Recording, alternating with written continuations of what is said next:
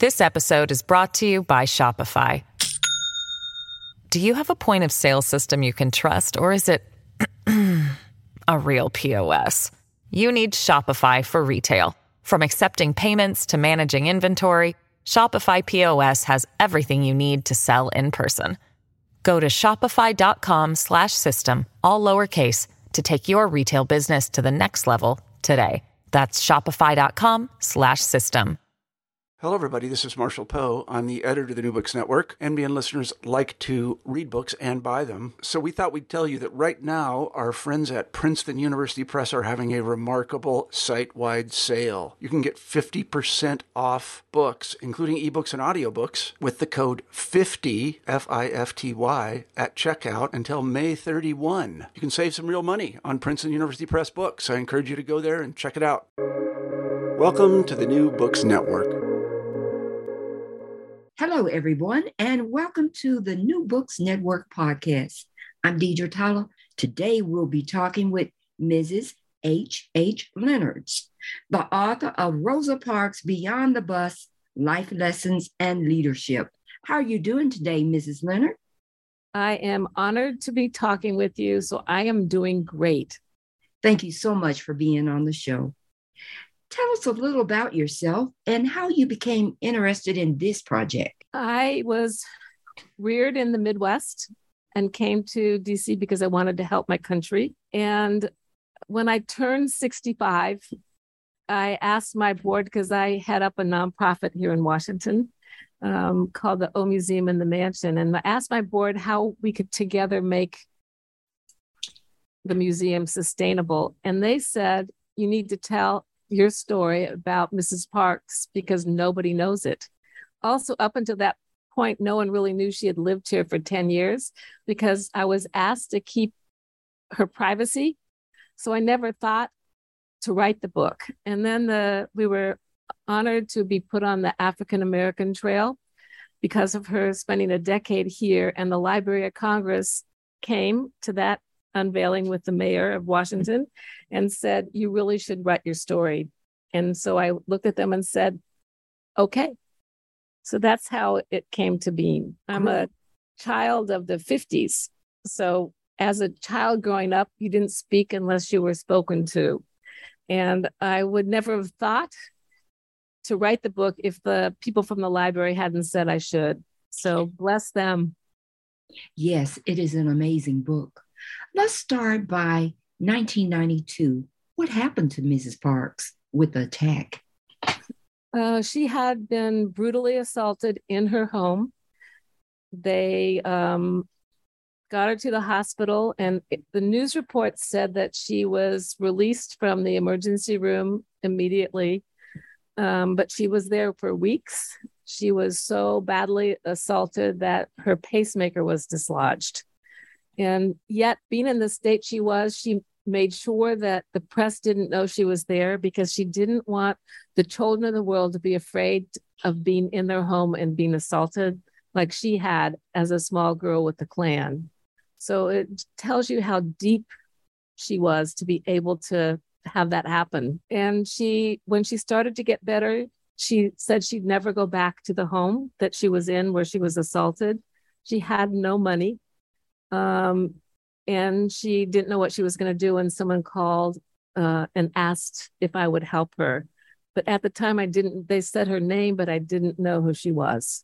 And from the urgency of their voice, I just said, whenever she's out of the hospital, she can come and stay with me at no cost. Because we had a very robust Artists and Heroes in Residence program where we give free rooms out to those in need. And we've been doing that since 1980. Whatever happened to her attacker, Joseph Skipper? She filed charges and testified in court, and he went to jail. She forgave him, but she also said, I will never forget. And she felt it was important that she stand up and do the painful thing of sending him to prison because women should not accept what happens to them. Now, Mrs. Parks was there at your home. Can you tell the audience about how she really was about her hands. I thought that was amazing. She was extraordinary, and she had creator hands. If you look at any of the pictures of her hands, she always tried to hide them.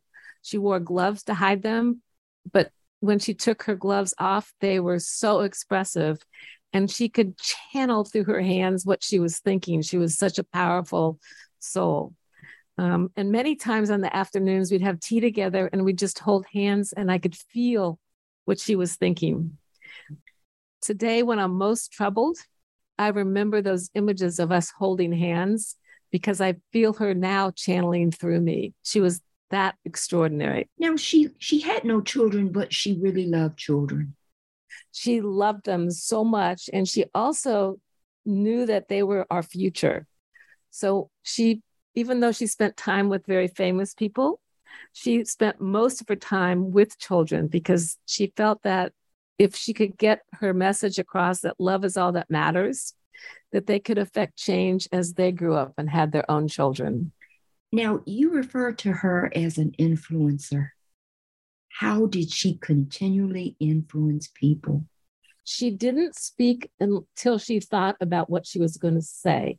So sometimes it would be 2 to 3 minutes before she said something, but when she said it, it was in short and simple words that anyone could understand. And if she had lived today with social media, she would be tweeting 6 times a day with her messages because she was so extraordinary to be able to simplify the meaning of life into simple steps that you could take. So in my book, I talk a lot about that. She's more timely today than she was in 1955, and what she did in 1955 was pretty extraordinary. But her influence started in the 1930s when she began documenting rape victims, both men and women in Alabama. Talk about courage. Yes. I don't think people understand her mixed racial background. Tell us about that. She was very proud of her mixed heritage. She was white, Black, and Native American. Those combinations obviously came from a lot of pain because I'm sure being slaves to get to where she was, many of her ancestors had been raped. But she was very proud, but it also meant that she never quite belonged in any one group. So she understood discrimination in all forms from a very early age. And as she worked through the different things that she did throughout her life, she came to believe very quickly that her purpose was in human rights, that we should all work to be together as one group, not split up into many factors. So her message then is as strong today. And she felt that love is all that matters and that the laws are going back, will go backwards. She predicted what's happening today. She told me so many different times that if we don't pay attention to changing people's hearts, the laws will roll back. Really? So yes. So she's given me the roadmap to the future. Now, you were 44 when she moved in with you. Yes. Tell us how that impacted your life. The gentleman that brought her to me, his name was Willis Edwards, would continually tell me that I didn't understand how important she was to the future and to me until much later in my life. And when you're living it, you don't understand. But everything I did from the moment I met her to today is based on the lessons she taught me. And anytime I veer away from those lessons, something happens that's huge that brings me back into focus. And I really firmly believe that Mrs. Parks channels that energy through me. And my purpose is to teach others what that is so they can be channeled by her also. Now, tell us about Mrs. Parks on the bus and James Blake. When he died in 2005, what was her response after he died? It was pretty extraordinary. I don't remember the words exactly, but when asked what her response was, I can't remember the words exactly,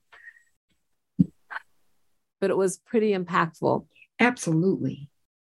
Now, I was reading about her and Mamie Till. Was that one of her close friends too? Yes, and Mamie visited her frequently here, and the two of them used to sit on the balcony.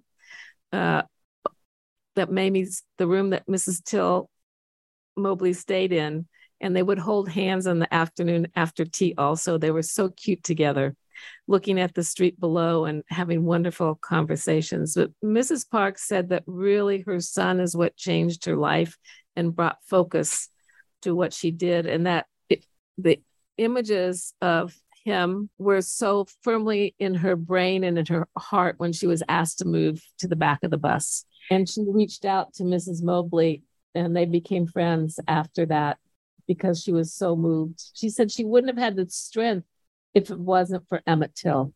Now, she talked about when women rode the bus, at the end of the line, they would be raped.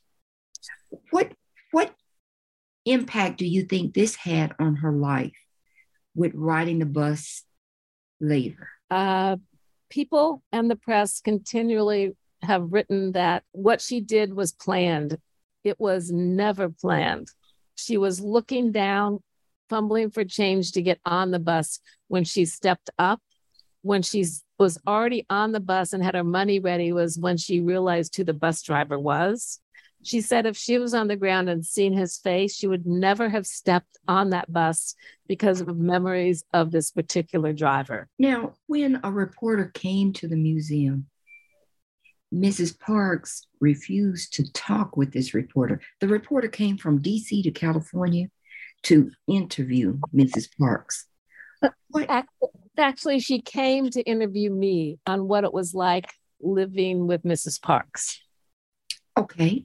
And we had talked on the phone before she arrived. And then when she saw that I was white, she left the room and came down about 15 minutes later and said she couldn't interview me anymore because she thought I had been Black. And we thought it was a joke, Mr. Willis and myself, and it wasn't. And I felt so badly for her because I understood the position she was in. She was very embarrassed.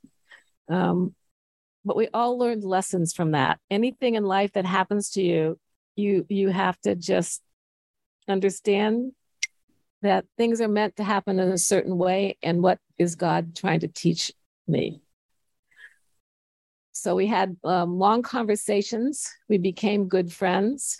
Mrs. Parks's comment about it was that it was a shame that people saw color and divided things into that category or any color, any category, whether it's your religion, your age, that we should all be together in one race. And she said that to teach the lesson, she wished she had funds to create White Enterprise magazine, and she would be the publisher and Mr. Willis Edwards would be the editor. And then she would come out with a few of those, and then she would come out with, we decided to make this Enterprise magazine where our staff is integrated, the stories are integrated, and we're all in this together. This is about the human race. Did you have other incidents where it was difficult for people to realize that you were helping Mrs. Parks? I never viewed myself as, I viewed myself as her friend and she was my mother. And I never viewed myself as helping her because it was like we were one family. And you never view your family as helping. It's a two-way street. So I never thought about that before. But reading this book, you can see all of the helpful things you did for her. Can you tell us about Mrs. Parks' extended family? Meaning all the people that she adopted and made her own? Yes. They were of different ages, different religions, different races. She felt it was so important that she learned about everybody's religion and that she brought them into the AME church to learn from her and she would learn from them. But she traveled the globe learning about religions because she felt that as long as we believed in something higher than themselves, that was all that was important. So she had a huge family. And it wasn't until much later that she understood that all the children of the world were hers. And she's talked a lot about that. Now, let's go back and look at her education. She was educated in Miss White School. Tell us about that. In Alabama, if you were Black, boys were taken out of school in the 3rd grade and girls were taken out in the 5th grade. They did not want them to learn how to read or write, because then they'd lose the population of people that were enslaved. So that it was, her mother was a teacher, and her mother got her into Mrs. White's school, which had a huge impact on her. But every few years, she had to drop out of the school to take care of her family. So it wasn't until she was 23 that she actually graduated from high school. So she felt education, there was nothing more important than education, and she was persistent, but she had to go to work to provide for her family. Her mother was ill, her grandmother got ill, her brother was ill, and she became the person that took care of them and also worked. And she went to the Rosenwald School. Yes. And it was an extraordinary experience, because at that time, all classes learned together as one. There was no grades by age. It was the older children taught the younger children, and the younger children taught the other older children, which she firmly believed in that.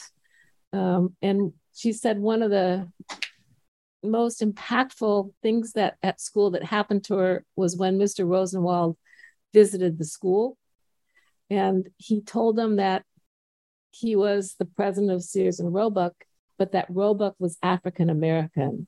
And when the children heard that, they thought there was hope for them too. Now, she had the death of her brother, her mother.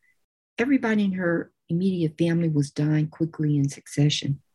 How did she deal with that? She was of sound mind to understand that she was not able to take care of herself. And she actually checked herself into a nursing home so she could be cared for, so that she would survive.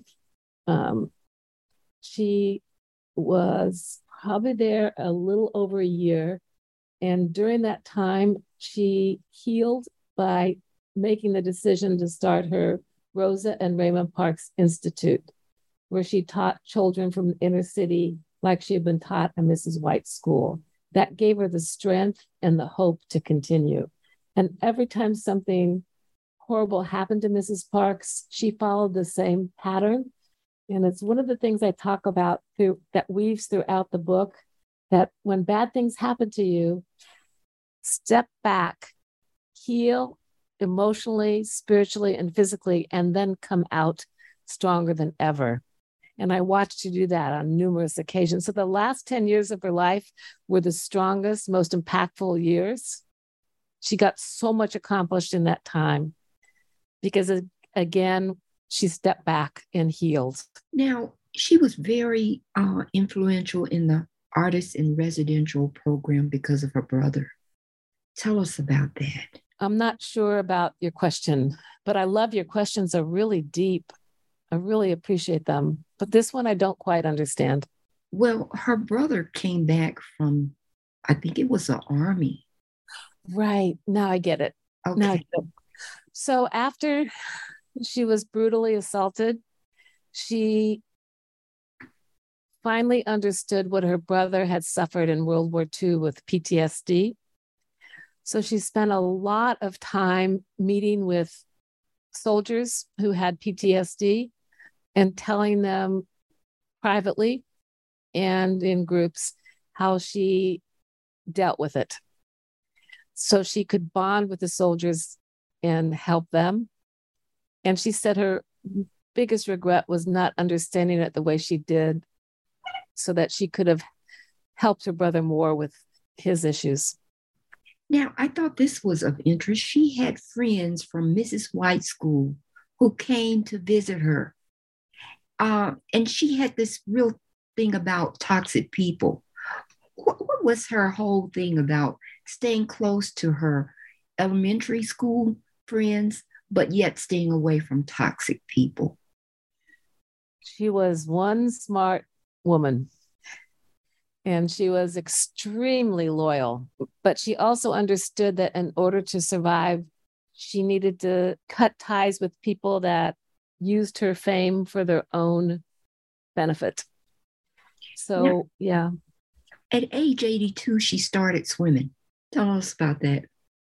How extraordinary is that? Black people were not allowed to swim in any pool or river or lake that white people utilized. So they didn't learn to live. So she wanted to show children on many levels that at any age you can learn new things. So she used such a magnificent metaphor for being together as one by learning how to swim. Now, when you traveled with Mrs. Parks, what were some of the things she packed? I didn't hear the words. One of the things she what? Packed in her bags. What were some of the things she packed? Oh, my goodness. She never packed lightly. So I would take a little carry-on, and she would take 4 and 5 suitcases filled with shoes and dresses and gloves and her wonderful hat collection. She never wanted to be seen casually. She felt it was really important that she dressed properly so that no one could use her appearance against her in any way. Now, she had a really good definition of family. This episode is brought to you by Shopify. Do you have a point of sale system you can trust, or is it a real POS? You need Shopify for retail. From accepting payments to managing inventory, Shopify POS has everything you need to sell in person. Go to shopify.com/system, all lowercase, to take your retail business to the next level today. That's shopify.com/system. Do you recall how she defined family? Family was being part of the community, taking care of anyone that had less than you did. Teaching love is all that matters. This was an extraordinary experience. And she never stopped to thank people. When she was traveling, she always took the time to thank the person that was going through, checking identity and going through the machines at the airports. It was amazing. Now, I thought this was interesting. When she came to the home, she decided on the smallest bedroom. She was very modest and humble. And it was about 3 years before I had the courage to say, Mrs. Parks, when we showed you the rooms in the house, why did you choose the smaller room? And she looked at me and again thought for a while and said, oh, Mrs. Elaine Steele is much more important than I am. And the look on my face, she said, you have to understand, I'm Mrs. Rosa Parks, but Mrs. Steele makes me real. And that again is an example of how authentic she was and how she was always thinking of somebody else, never herself. Tell us about the rap music and Mrs. Park and what happened with this rap music situation. So my son was very much into rap music, and he came to me and said that Outkast had written a song that was on the radio about Mrs. Parks, and he felt it was not appropriate because it said cuss words, and Mrs. Parks would never accept those words be spoken around her. So I told him he should go and tell Mrs. Parks. So he invited his best friend, and the two of them went and talked to her. And Mrs. Parks said, let me hear the song. And my son Z said, oh, no, Mrs. Parks, it says bad words. And she said, well, then if you could give me the music, I'll listen to it when you're not around. They went and got their little cassette and gave it to her. And she sued Outkast for using her name inappropriately. And ultimately, she won the case. Now, she moved to Detroit to be closer to her brothers and the brothers' children. What happened when she moved to Detroit? She could not find a job. Her husband could not find a job because people were afraid to hire her because they thought, here comes trouble. And so she went to Hampton, Virginia, and worked as a housekeeper in order to send money home to her family so they could eat. Do you think people realize the struggle that she had after 1955? Absolutely not. They think that somebody that is famous has it all, and they don't understand that that's not necessarily true, that everyone struggles. Yeah, she never had money in her entire life. If she was paid for anything, it all went back to help other people. And those are the kinds of people that you should center your life around, because those are the people that are really care about the heart and soul of people. Now, she received the Presidential Medal of Honor by former President Bill Clinton, and then she received the Congressional Medal of Honor. Tell us about that experience of Mrs. Parks after she received those high awards. She said that she was honored to receive them, but it wasn't about the awards. It's about every chance you're given in life to tell about your mission and your vision and your values. You have to say the words yes in order to get that across. So she viewed those as opportunities to tell people about racism, to tell people about how to solve problems, to how to live. So it was opportunities to help other people is how she viewed it. It was never about herself. Now, she had no money and no insurance. And I think that's very important to describe how she was living with no income her last years.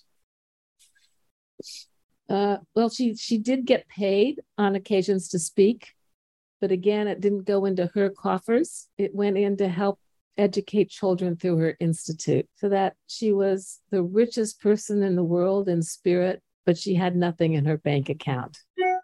Now, she suffered a stroke on her last trip to Detroit. She passed on October 24th, 2005. Can you tell us about what occurred or what you found out concerning warrants? Concerning, I didn't hear the word warrants. Yes. Oh, after she died, I think the state of Alabama absolved her of the warrants for her arrest, which was ironic. If that was what your question is. Yes. Yes. Now, there were 3 funerals. Tell us about those. I was a pallbearer in Montgomery, Alabama, in Washington, D.C., at both the church and on the Capitol, and then in Detroit. Each funeral was totally different, and they were masterminded again by Mr. Willis Edwards. The funeral in Montgomery was her close friends and associates. There was one politician there, Condoleezza Rice. The DC funeral was mostly politicians. The funeral on the Capitol, she was the first woman that had her body lay in state, was for everybody to come and pass through, and it was very, very emotional. And then the funeral in Detroit was every famous person on the planet. It was supposed to last 3 hours. It lasted 8.5 hours, but it was also quite fitting for such a grand but humble woman. Tell us about the transporting of Mrs. Parks, the captain who... Amazing. Southwest Airlines paid for her body to go between the 3 cities, and leaving Montgomery was very emotional. And the captain of the airplane came over the loudspeaker and said he was the first African-American pilot to fly. He was so proud to be on board, and he tipped, I get teary-eyed just talking about it. He tipped the wings of the plane down in a grand salute to her as we left. I don't think anyone talked on the plane for most of the trip back with her body to Washington. It was so powerful. You talk about Mr. Willis in the book. How was he so influential in arranging for her to stay with you and being in her life? He was extraordinary. And it was all about serving Mrs. Parks and her mission. He had been dying in a hospital in Los Angeles of AIDS, and Mrs. Parks visited him and went and again reached out and held his hand and told him, Mr. Willis, please get better, please get better. He only weighed 80 pounds at that point. You have to help me. And she repeated it. And 1 week later, he left the hospital and devoted the rest of his life to her. So that story is exceptional and extraordinary. The power of her hands, the power of who she was. And when she had been assaulted, he flew in from Los Angeles and found out about us and made sure everything happened in the sequence it did. He was the one that really was responsible for her medal, responsible for her meeting with the Pope in St. Louis, everything, and her funerals. What is the message you want to leave the reader with after they finish this great book? That you too can become Mrs. Rosa Parks, that you don't need money to start a movement, that you can instill hope in other people through your exemplary behavior and your focus on helping other people. Well, I've taken up enough of your time. What is the next project you're going to be working on, Mrs. Leonard? I am working on a project called 51 Steps to Freedom, of which Mrs. Parks is a part of. It'll be the first connection of African-American history in Washington that focuses on equality and justice. It's a very exciting interactive program that we're creating. Well, I'll be looking forward to hearing more about that. And again, you can get the book, Rosa Parks, Beyond the Bus, Life Lessons and Leadership by H.H. Leonards. Thank you so much, Mrs. Leonard, for being on this podcast. I loved talking to you. Thank you.